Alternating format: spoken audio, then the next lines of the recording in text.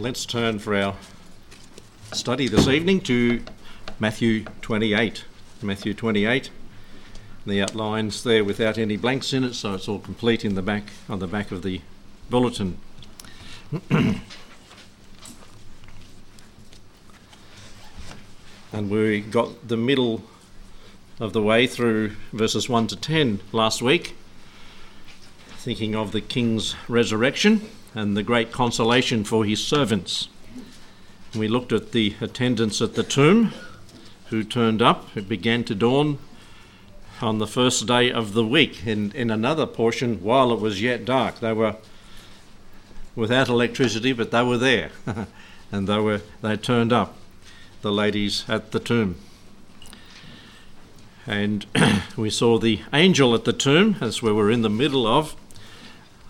The ground there was convulsed, the earthquake, the grave was conquered, and the guards were confounded in verses 3 through to 4.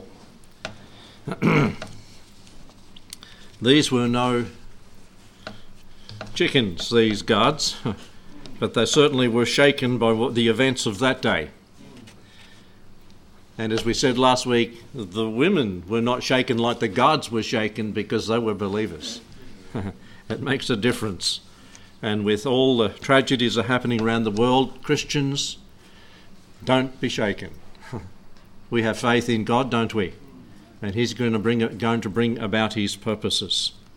And even in our own country, pray that God would bring about his purposes in all the things that are happening, the sad things that are happening. You know, some has mentioned, I just saw this afternoon, that there's been $500 million donated to help the people victims of the fires. That's $500 million. That's pretty good, isn't it? From a country our size, that much would be given. And that's a lot. So praise the Lord, we live in a country like this, that the people's hearts are touched by these things. So we see the radiance of the angel in verses 2 to 4. We come tonight to verse 5. And the angel answered and said unto the women, Fear not, for I know that ye seek Jesus, who was crucified. He is not here, for he is risen. As he said, Come see the place where the Lord lay. And go quickly and tell his disciples that he is risen from the dead. And behold, he goeth before you into Galilee. There shall you see him. Lo, I have told you. And they departed quickly from the sepulchre with fear and great joy, and did run to bring the disciples word. And as they went to tell his disciples, behold, Jesus met them, saying, All hail! And they came and held him by the feet, and worshipped him. Then said Jesus unto them, Be not afraid, go tell my brethren that they go into Galilee, and there shall they see me. Let us pray. Thank you, Lord, for the record of this occasion when our Saviour was raised from the dead and testified to those who were faithful followers of his. Lord, we thank you that maybe they couldn't grasp everything at that moment, but certainly as we look and read, our faith is in a risen Saviour. He is not here. Come see the place where the Lord lay. And we know that he is seated at the right hand of the Father, interceding at this time even on our behalf. And thank you, Lord, for our great high priest. Bless as we consider and become excited and joyful at the thought of the resurrection, the wonderful fact that we can study this here tonight. In Jesus' name, amen. His reassurance, that is the reassurance of the angel. Why did the angel say, Fear not? Well, because they were fearful, although they weren't falling down as dead men, as the soldiers did. The angel knew by intuition that these people were fearful. Wouldn't you be? If an angel turned up and you weren't expecting that, you were come to put spices and things on the body of the Lord Jesus, and here this angel was there, brightly shining angel. Fear not. He knew that they were fearful at times, and even seeing the guards' reaction to the angel's presence would have filled them with some fear. And what did the angel suggest here in verse 6? Take a look for yourself. He is not here. The empty tomb, the greatest proof that Christianity has that others have not, is an empty tomb. All the leaders of all the other religions have got a tomb or a missing individual. But we know where he is. He's told us he's gone back to heaven. It's in the scriptures that he's on the right hand of the Father, as we just prayed.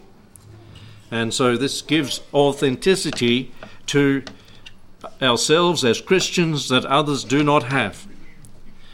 If only the disciples had listened to the Lord Jesus. How many times?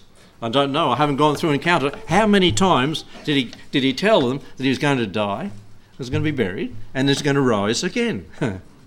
But you see, we can get in. We can do the same thing in our spiritual lives. We can lock in on something, and can be one on a one-way street or like a railroad, straight tracks. But they couldn't think out of what they were thinking, what they wanted. What they wanted. They couldn't think outside of that. What did the disciples want? We see it through the Gospels. Every Gospel points this out. The disciples wanted Jesus to be king over the world now. I don't want to wait. I want it now. But the Lord Jesus was saying, no, it's not going to be now. And he kept on emphasizing, I'm going to die. And Peter's violent reaction almost. He said to the Lord, how dare you say you're going to die? You're not going to die. I'm going to defend you. And he even, when it came to another occasion, he pulled out the sword to do that and defend the Lord Jesus. You're not going to take it. Well, yes, it's going to be this way. But if only they had listened to the Lord Jesus and the things that he'd said about his death, burial and resurrection. Instead of being hiding in some corner or some room somewhere, they could have been at the court. Now, Peter and John was there, and Peter was there at standoff. Peter was in denial, wasn't he? He denied the Lord 3 times. They were there, but the others could have all been there if they believed what Jesus had said. And folks, we need to believe what the Bible says and know that it's going to happen as he said it will happen.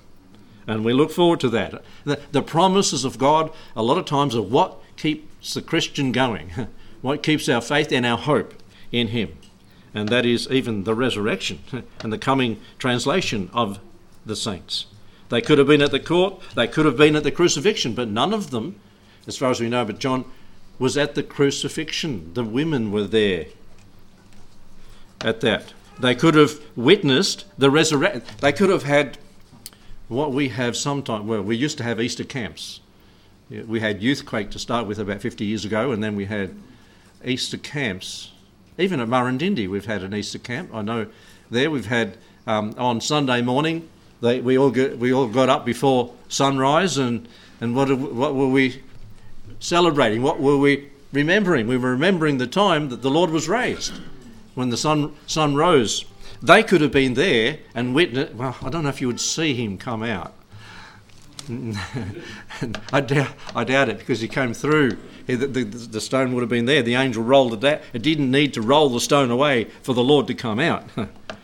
And they could have been there, witnesses of the resurrection, but they weren't, were they? And the angel is giving reassurance to the ladies that were there. Now to all the apostles could say, ponder the empty tomb. They could say that to the Greeks, they could say that to the Jews, they could say that to the Sanhedrin, they could say it to the Samaritans and to the Gentiles. Look at the empty tomb. They could say it to the poor and the rich. There is an empty tomb. He is risen. He is not here. They could say it to the bond and free. Let's turn to the book of Acts and see when Pentecost happened, what happened to the disciples? What did they preach? Well, who was the first preacher on the day of Pentecost? It was Peter. Of course, Peter. Who else would stand up as Peter always stood up and said his piece? Well, I think the Lord was leading him, wasn't he, here? And he said, this unlearned and ignorant man this together under inspiration of the Spirit of God. In verse 22 of chapter 2 of Acts, he said, "Ye men of Israel, hear these words. Jesus of Nazareth, a man approved of God among you by miracles and wonders and signs, which God did by him in the midst of you, as ye yourselves also know." So here's all these people. And there were unbelieving people there, because they were saying these people, these apostles, are drunk. They said that. They were accusing them of being drunk. So there was unsaved people present on this occasion. "You know this. Him being delivered by the determinate counsel and foreknowledge of God, ye have taken and by wicked hands have crucified and slain." And so God knew it was going to happen. God used you to make it happen, but you're guilty. That's what he said. "To whom God hath raised up." What is Peter preaching? This is his first sermon. What is he preaching about? The resurrection, the hope of the resurrection. God has raised him up, having loosed the pains of death, because it was not possible that he should be holden by it. For David speaketh concerning him, "I foresaw the Lord always before my face, for he is on my right hand, and I should not be moved. Therefore did my heart rejoice, and my tongue was glad. Moreover, my flesh also shall rest in hope." What's all this about? The resurrection. Even David pointed this out when he was on earth. "Because thou wilt not leave my soul in hell, neither wilt thou suffer thine Holy One to see corruption." Gone into the fourth day, that would have been the case, but it was only 3 days. And David was testifying of resurrection. Peter's sermon is all around the resurrection. This is the hope we have. It's all involved. If Christ was not raised, as Paul said in 1 Corinthians 15, what does it say? We are, of all men, most miserable. That's what he said. We're most miserable people if Christ has not raised. Peter's preaching it here. "Thou hast made known to me," in verse 28, "the ways of life. Thou shalt make me full of joy with thy countenance. Brethren," or men and brethren, "let me freely speak unto you of the patriarch David, that he is both dead and buried, and his sepulchre is with us to this day." And to even today, if you go over there. Down on the south side of the city, that you can go and visit David's sepulchre. "Therefore, being a prophet, knowing that God had sworn with an oath to him that of the fruit of his loins, according to the flesh, he would raise up Christ to sit on his throne." Resurrection, resurrection. He's pointing this out. He, seeing this before, spoke of the resurrection of Christ, that his soul was not left in hell, neither his flesh did see corruption. Thus, this Jesus hath God raised up, wherefore we are witnesses. This is a sermon that Peter is preaching, being at the right hand of God. And he's pointing it out, that you crucified him, he was put in the grave by you, but he has been raised from the dead.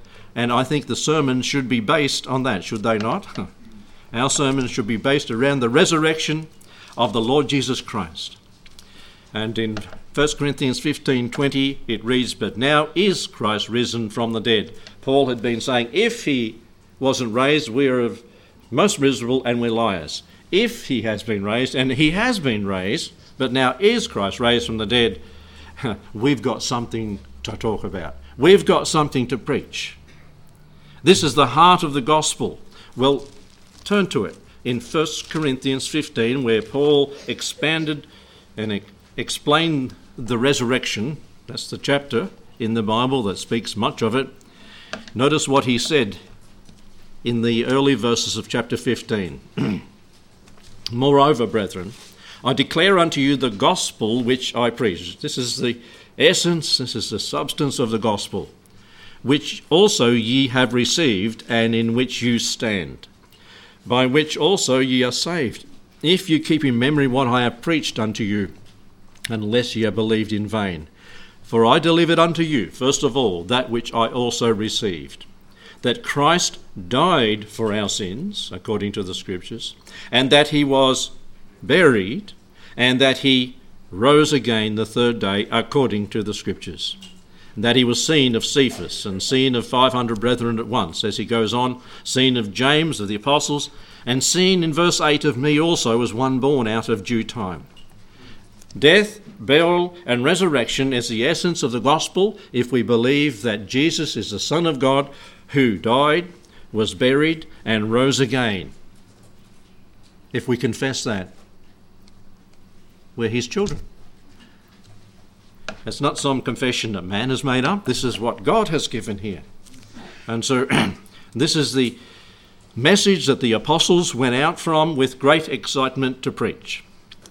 In Romans 10:9 it reads that if thou shalt confess with thy mouth the Lord Jesus and believe in thine heart, what does it say? What's the next phrase? That God hath raised him from the dead. Resurrection. The resurrection. We serve a risen Saviour, not one in the tomb. This news of the resurrection would have sent shudders through the Sanhedrin. This message of the resurrection would put the Sanhedrin on the back foot, if they were not already on the back foot. I've got down here, this message of the resurrection would have given them the willies. I don't know if there's an Australian statement, but oh no, everything we feared has come to pass. Isn't that so? That's the way they would have been caught off guard. It caught them off guard. This news would have given his followers, and did give his followers, light in darkness, confidence in their confession, boldness in their belief, doggedness in their duty. I mean, they were like a fox terrier dog with a bone.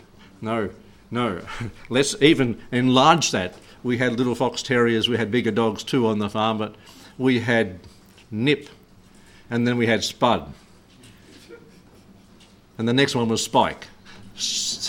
They all seemed to die a traumatic death. And one of them, I think it was Spud, was the one. He happened to be at Akron, at the farm there. And there was two bigger dogs, Snicker and someone else. I can still remember the dogs' names. Snicker and another big one. And they chased this kangaroo and went into the big top dam, the big dam. Some have seen that. It's pretty, about 5 acres big in surface. And the two big dogs just stood on the edge of the water. Woof, woof. But what did Spud do? Tenaciously. And this is what the apostles were like. I'm going to get that kangaroo, and swam out to him.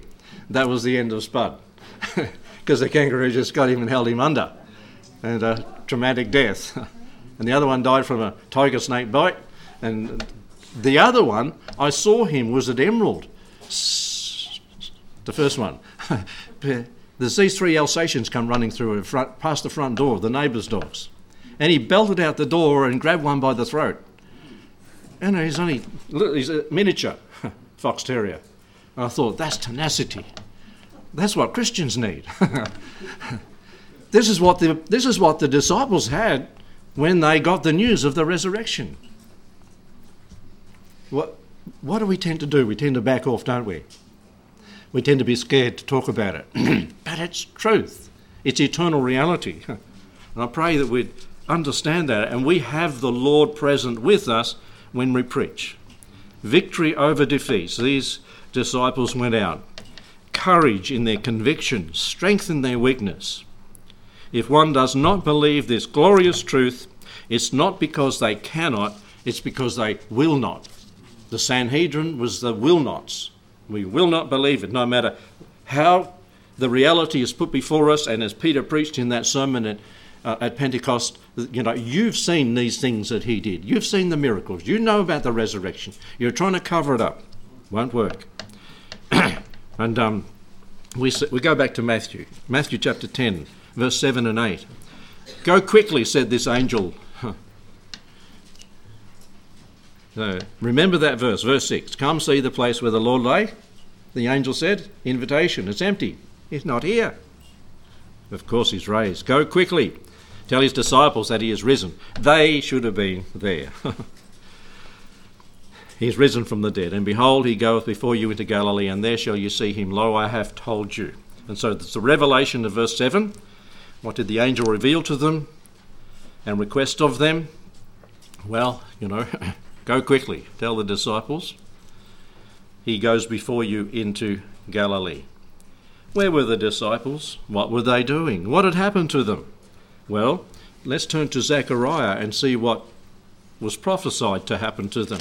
In Zechariah chapter 13 and verse 7, it says, "Awake, O sword, against my shepherd, and against the man who is my fellow, saith the Lord of hosts. Smite the shepherd," that's the death and burial of the Lord Jesus, the shepherd of the sheep, "and the sheep shall be scattered." That's what happened to the disciples. They were scattered as prophesied. "And I will turn mine hand upon the little ones." If you go back to Matthew chapter 26, a little bit earlier than where we are in chapter 28, and go 26 verse 3. "Then assembled together the chief priests and the scribes and the elders of the people." That's not the verse, it's verse 32. Just add a number. "Yes, but after I am risen again, the Lord Jesus said this, I will go before you into Galilee." This he said before, and had told them. But they were all dispersed. They were hiding. They were away where they shouldn't have been. In fact, one of them was dead, Judas. One was under the guilt of denial, weeping bitterly, maybe still, Peter. They were living in fear. They were cringing and confused. And the angel told them there to go there, as we read in verse 32, into Galilee. Galilee is a special place. When you go to Israel, if you go to Israel, go to Galilee. The freshwater sea of Galilee, that's really the only lake, other than the man-made ones they've got there, of fresh water. And this is where the Lord ministered. On the west side is where he centred his ministry. It was a crossroads of civilization. They all come through that part. And the Lord, in just a bit west, was Nazareth, where he's raised, but his ministry was centred in Galilee, Capernaum and other places along the Sea of Galilee there. It started in Galilee. The Lord grew up in this area. He called many of his disciples there because they were fishermen on the Sea of Galilee. He did most of his miracles around this place. Greatest sermons that he preached, his messages were there. And he actually got out on a boat on occasions and preached messages from a boat off the Sea of Galilee. And now he's commanding them to go, and he'll meet them in an old, familiar place. You know what it's like to go to an old, familiar place you used to go to when you were a lot younger? and go around the old stomping grounds, or whatever you call them, and all the memories that come back. And I think the Lord had reason to say, go back to Galilee. Go back and remember all the things that happened around there. Remember all the miracles. Remember the sermons. And I'll meet you as a resurrected Saviour at that place, and inspire them to go on and minister. And it did something, because look at Peter preaching boldly like he did at Pentecost. And so the request, see the revelation and the response in verse 8 back there in Matthew. "And lo, they departed quickly from the sepulchre." Always good to do what you're told straight away and quickly, "with fear and great joy." So the response, they departed quickly with fear and joy, a mixture of emotions, those two. We can have joy, as it says in Scripture, in trials.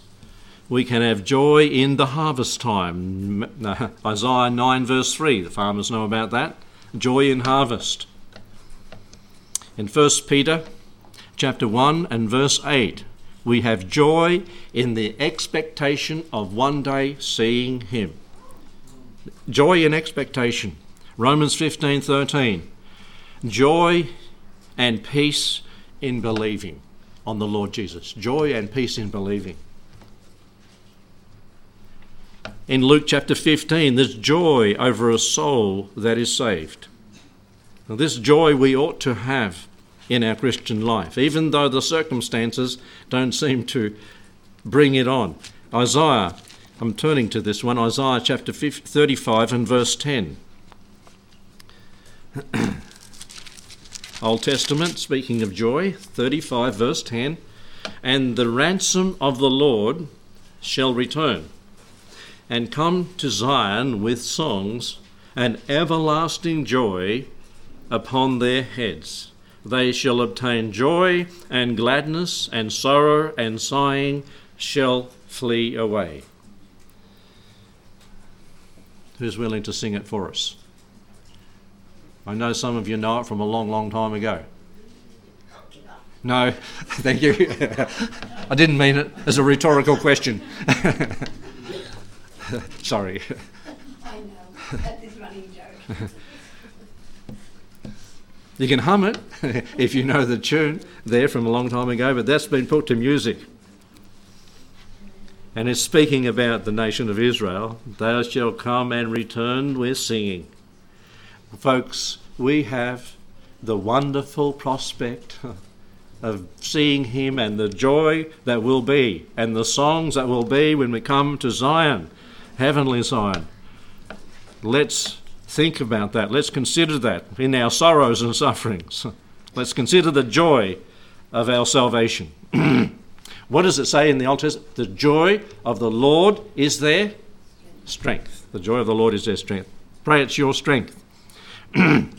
There's joy after sorrow in John's Gospel 16:22. Psalm 30 verse 5 says, "Weeping may endure for a night, but joy cometh in the morning." It means delight, it means gladness. Happiness comes from happenings, joy comes from Jesus. True lasting joy. And you can be happy about a happening, but that'll fade. Joy doesn't fade because Jesus is eternal.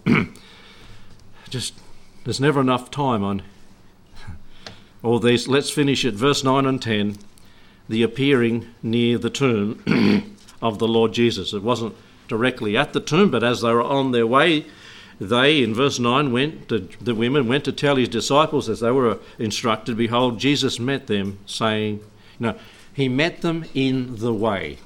There's another verse that says that. It's not this one. Jesus meets us in the way. He doesn't meet the idle people who are not on the way.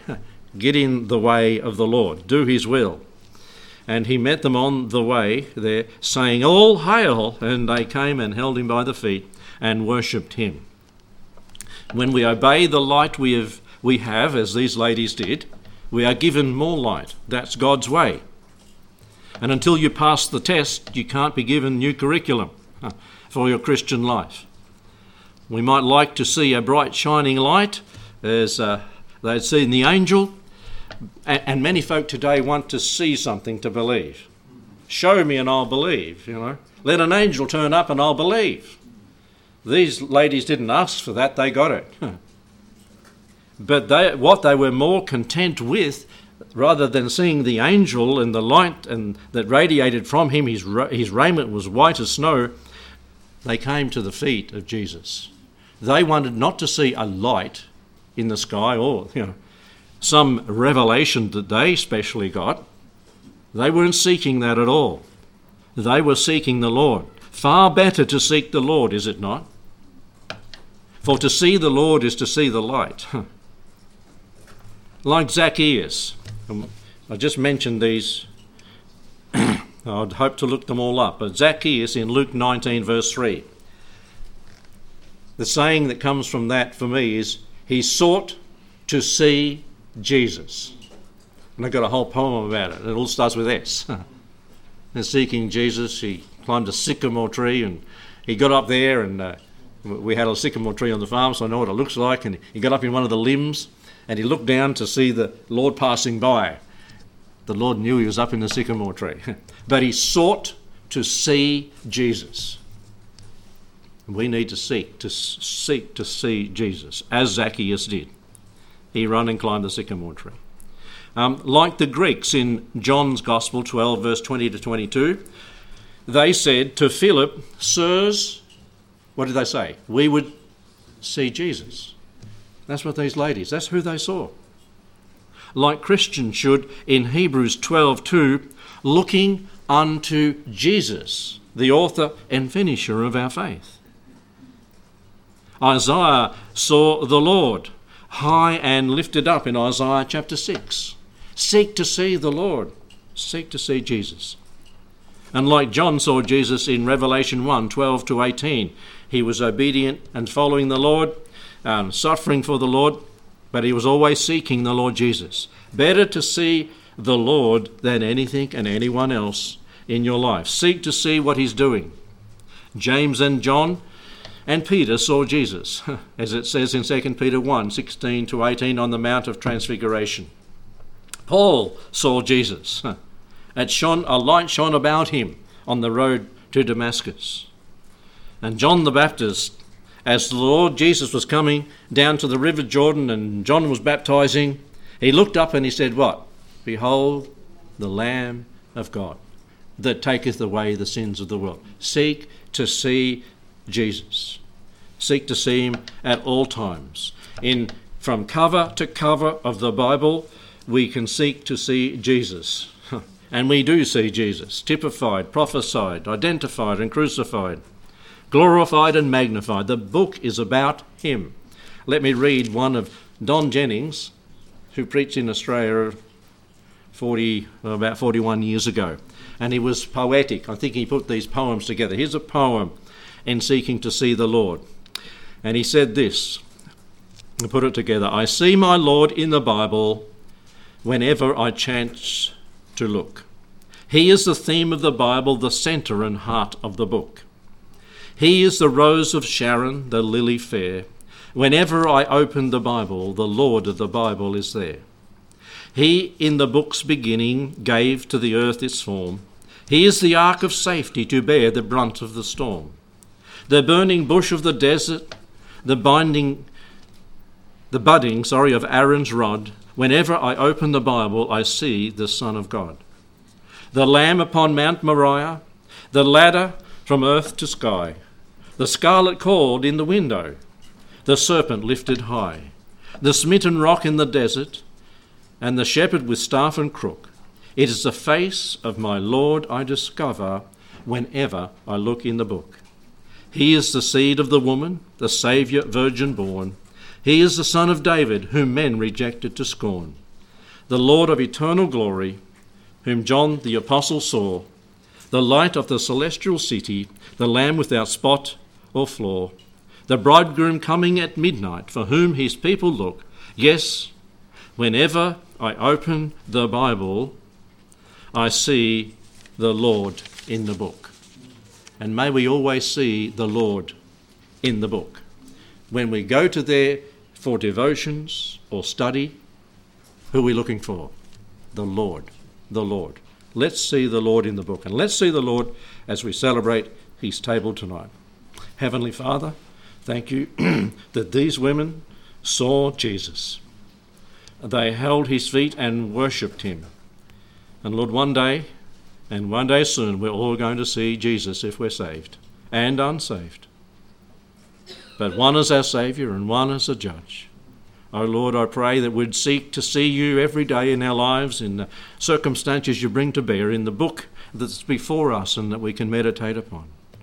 Let us see the Lord of the Bible in the book we read and in our lives and in our experience, and see how he guides and directs every step of the way. And let us always be thankful that we can worship the Lord Jesus, in whose name we pray. Amen.